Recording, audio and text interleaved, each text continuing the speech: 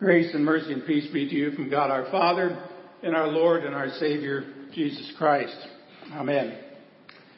As some of you know, even though I am retired, I stay quite busy with a variety of different things. For example, I preached in Lincoln, Illinois a week ago. I'm here today and I'll be preaching in Lincoln, Nebraska next Sunday, so you're kind of the meat in the Lincoln sandwich. But in between, I serve on a number of different boards. And one of them is starting out as president of the Theological Council for Crossways International. And part of the job of the president, and now as I serve as vice president, is to preserve the theological integrity of that Christian publishing company, which is a pretty awesome task. And so a little over a year ago, myself and another member, he is now currently the president of Crossways International Theological Council, we embarked on doing something which is quite a challenge, and that is to rewrite the lectionary of the church. Now, when I announced that to a few Lutheran pastors, they almost had cardiac arrest because, after all, we have our lectionary. We have it both in the 3-year and we have it in the 1 year. When I shared it with a Catholic friend, they almost had apoplexy because, oh no, we don't mess with what somebody has told us to preach on every Sunday. Now, what we did is came up with a 1-year plan, and we initially called it the 1-year lectionary. And the purpose was that if a pastor in his congregation so desired, they could actually preach through the Bible in a year, connecting the Old Testament and the Epistle and the Gospel lesson all in one message. Kind of an awesome challenge. I have to tell you that we actually completed it last night, the second part. And we're kind of still in the process of seeing this. Now, I say all of that to kind of lead into today's message, which is sometimes you need to connect different texts in the Bible to help you make sense of what's in the Bible. Now, you've all heard the 3 lessons typically in a church on Sunday, and you probably looked at them, and sometimes you thought, okay, all 3 of those speak to the same topic. But then some Sundays you look at them and they kind of go, I didn't see any connection there at all. Well, today I'm going to try to connect the Old Testament and the New Testament. In this message, we need to hold 2 texts together because one is actually the key to the other. And we're going to start with this passage you see on the screen now from Romans chapter 1, verse 17. It says, For in the gospel, the righteousness of God is revealed, a righteousness that is by faith from first to last, just as it is written, the righteous will live by faith. Now, you might wonder why we would underline just as it is written and not the just will live by his faith. But notice the writer here, Paul, is actually quoting the Old Testament. Now, where did he find this phrase, the righteous will live by faith? Well, if you look at the next screen, you see it. It all started with Habakkuk. And that's today's message. It all started with Habakkuk. It says, Behold, his soul is puffed up, it is not upright within, but the righteous shall live by his faith. Now, every Bible student, every Bible scholar will tell you that this is the central verse of Habakkuk. And I hope you all know who Habakkuk is, because I taught one time and asked somebody, have you ever heard of Habakkuk? And somebody said, isn't that what you say Gesundheit after? And I suggest that maybe you ought to learn this person's name so that someday when he comes up and introduces himself, you're going to say, oh yeah, I read your book and I especially like chapter 2, verse 4. But now, it is not only a central verse, it's probably the most crucial verse, I'm going to say, in the Bible. You can argue with me later. Here's a verse so important that it actually takes 3 New Testament books to explain it. This phrase, the just shall live by faith, is quoted not only in Romans 1:17, which we looked at, you can also find it in Galatians chapter 3, verse 11, and you can also find it in Hebrews 10, verse 38. I would suggest to you that it is this text that probably changed what we call the Christian world. It first changed a man, and that man changed the world. And most of us know the story of a guy by the name of Martin Luther. You all heard of him? I mean, as Lutherans, you should have heard that name once or twice. At one time, he was a rather obscure Catholic monk who entered the monastery. He was trying to set himself free from the heavy burden of guilt that he continually felt because of his sin. And though he was a very obedient son of the church, he found no rest for his soul, no matter how many prayers he said, no matter how many rosaries he would have gone through, no matter how much fasting or penance, or if you believe all the old stories, how many times he whipped himself in his cell. His eyes were opened, though, one day when he chanced upon and studied the epistle to the Christians who lived at Rome. And when he got to that passage in Romans chapter 1, verse 17, he pondered the meaning of that because he could remember that it was also connected back into the Old Testament in Habakkuk chapter 2, verse 4. Now, reflecting on what this text meant, I'm going to take a look at here on the screen what Luther said about this. He said, "When by the Spirit of God I understood these words, the just shall live by faith, then I felt born again like a new man. I entered through the open doors into the very paradise of God." See, when Luther found that text, or maybe we should say when that text found Luther. Has that ever happened to you, that a Bible text actually found you? You were reading along and kind of reached out and grabbed you right by the face and pulled you right in? Well, when that happened, it turned his entire life upside down. I mean, no longer was he willing to be this simple little monk at a monastery in Erfurt in Germany. And once the blazing truth of justification by grace through faith gripped his soul, it ignited a fire in Luther that eventually spread throughout not only Europe, but it has spread all the way through the world to this day. Yet this tiny little phrase, "the just shall live by faith," if you go back to the Old Testament, almost comes as an aside. Kind of as if Habakkuk just tossed that phrase in there. Now, if you go back and you look at Habakkuk chapter 2, God is in the midst of pronouncing his judgment on these evil, wicked, bad, and nasty Babylonians. These were greedy, arrogant, bloodthirsty, ruthless people. They killed people without remorse. And because they gave themselves over to every kind of evil, God was telling them that one day you will be destroyed. But that day was a long way off when Habakkuk pronounced that judgment. Babylon would not be destroyed for another 70 years. They still had a lot of nastiness left in them and a lot of nastiness to do. So let me ask you this question. What do you do while you watch bad men steal? What do you do when you see evil people kill? What do you do when you see people around the world beheading other people? Now, I'd suggest to you that could be ripped from today's headlines, couldn't it? So what do you do when evildoers come to power? Hey, the just shall live by faith. What do you do when your prayers go unanswered?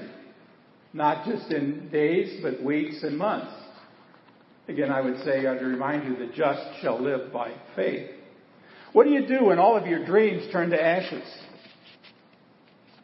Hey, the just shall live by faith.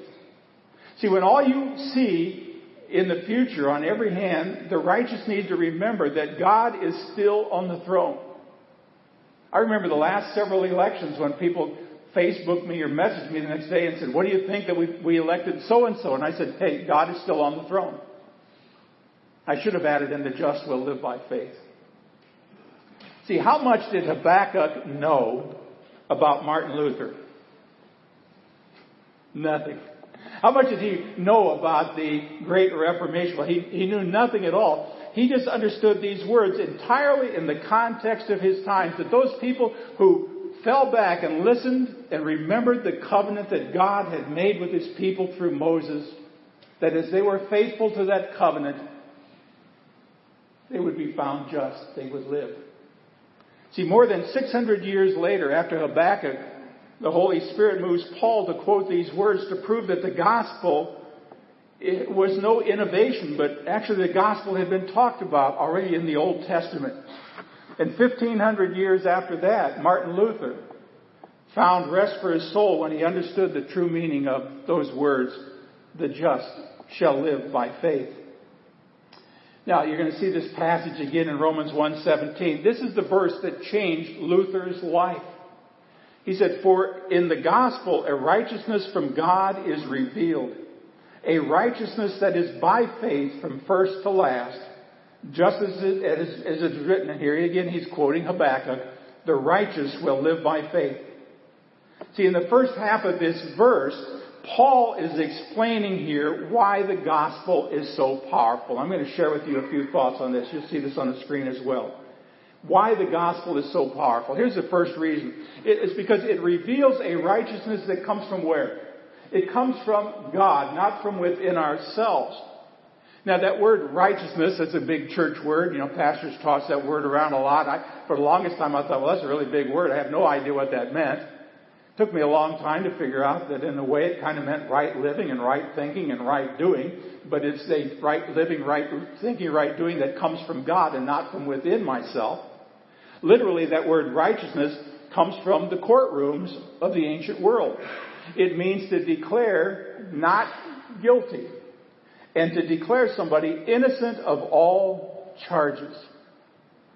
Do you know that actually happened already today? Did you know that? It's through confession and repentance. You were declared not guilty. You're innocent of all charges. See, if you are righteous in God's eyes, you can stand before Him and be declared not guilty. As a person who works a lot in prison, I know plenty of guys who would love to be able to hear those words, not guilty. You're pardoned. All is forgiven. Go and sin no more. Now I wonder how many of you this morning would say, you know, I'm good enough on my own to get to heaven. Anybody here would be willing to stand up and defend that statement, that you're good enough on your own to get to heaven? Well, to that I could probably respond, a clear conscience is the result of a poor memory. You probably don't remember everything you've done in thought, word, and deed. See, the only people who think that they are good enough to go to heaven are people who don't really know how bad they really are. See, righteousness is what we need, but righteousness is not what we have.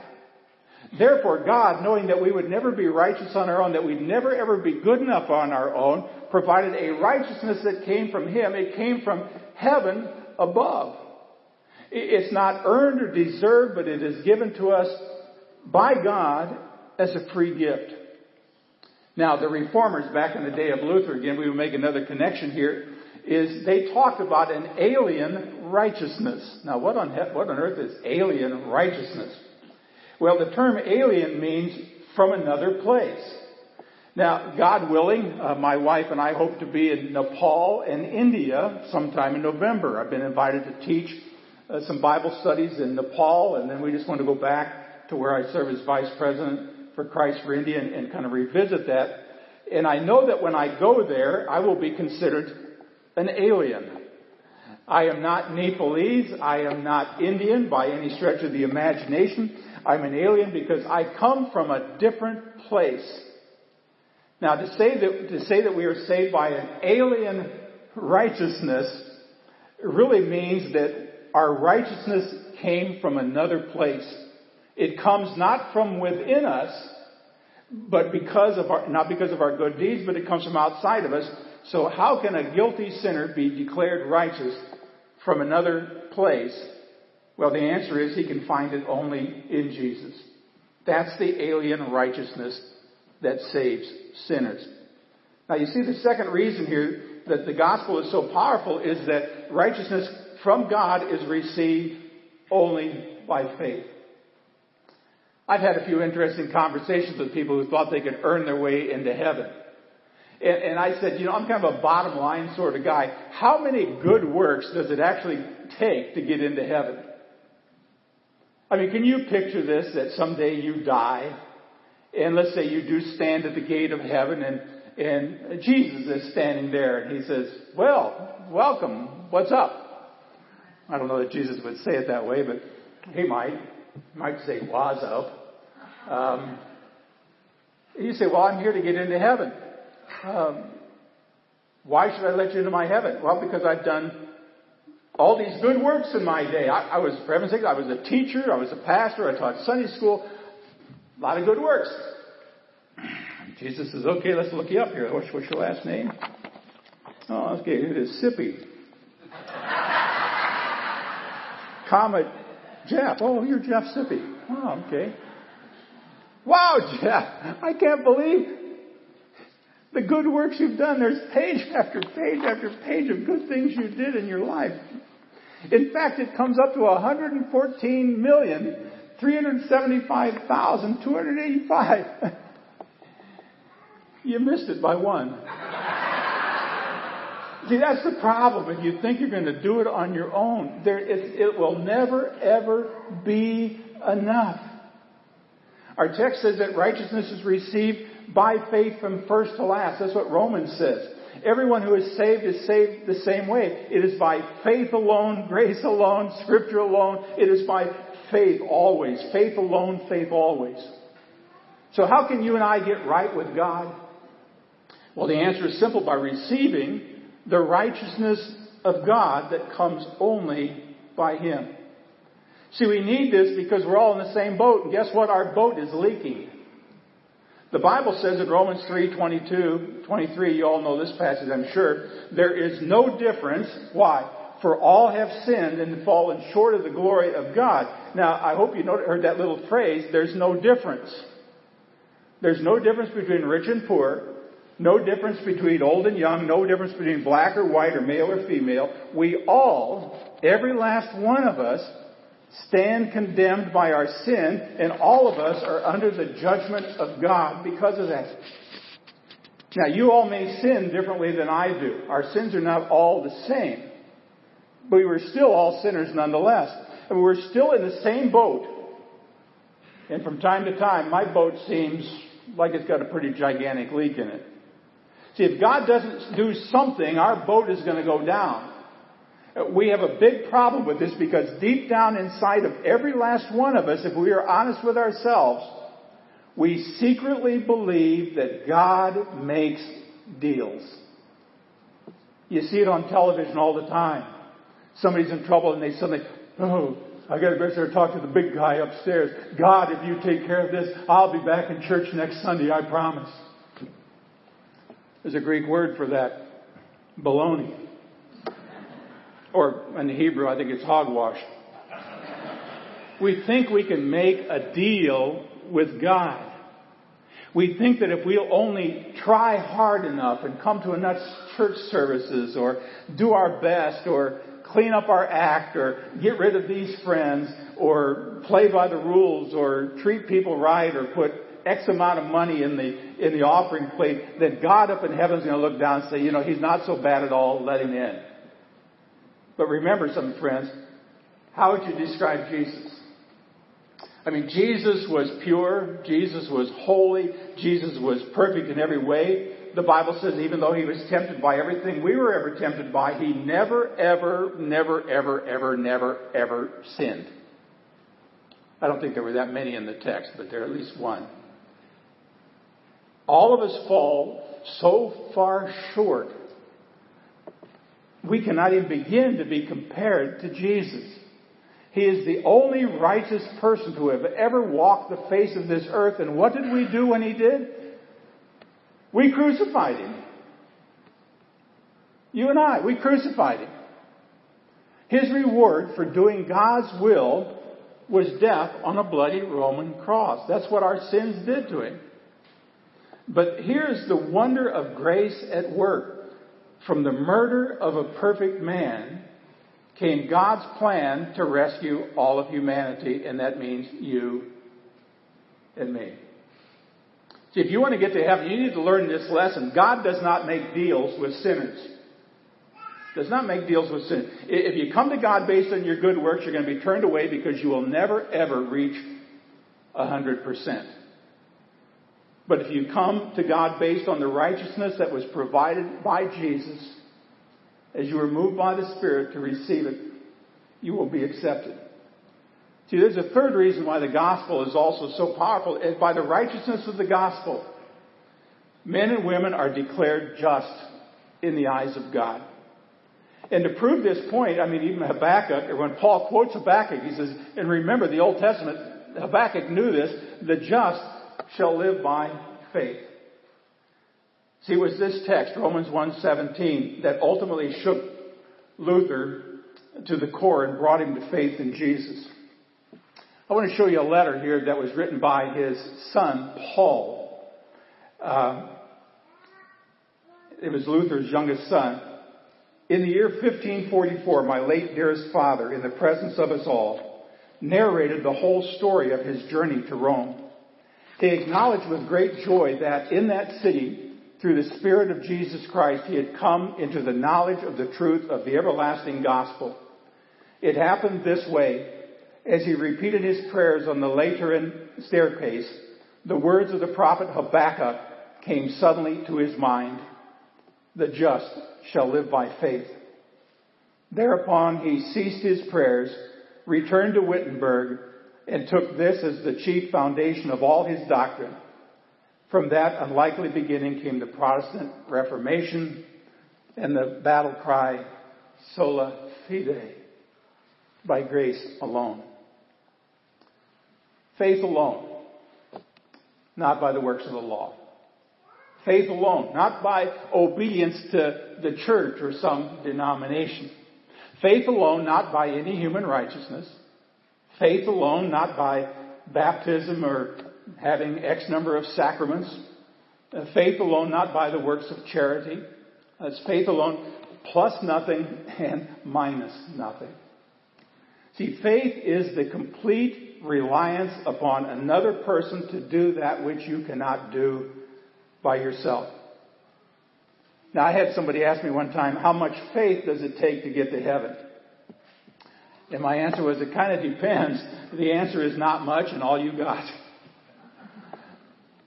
See, if you're willing to trust Jesus with as much faith as you happen to have, you'll be saved.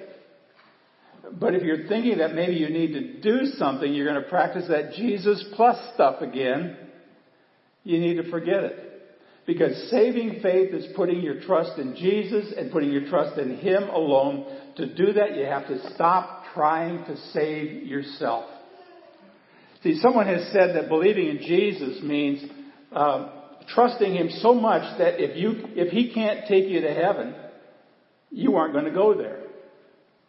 I like that. See, if Jesus can't take me to heaven, then I'm never going to make it. The only way I can do is I have to go all in on Him. I don't have plan B. I don't have plan B as far as a way of getting to heaven. I'm all in with Jesus. I hope you are too. See, sometimes people say, well, don't put all your eggs in one basket. That might be good advice when it comes to investing your money, but it's terrible advice for investing your soul. I mean, it's okay to put all your eggs in one basket if your basket's name is Jesus. Now, I want to wrap this up by saying this as plainly as I can. You'll see two things on the screen. Some good news and some bad news here. And we have to start with the bad news first. You have no other hope of heaven outside of Jesus Christ. Good works cannot save you.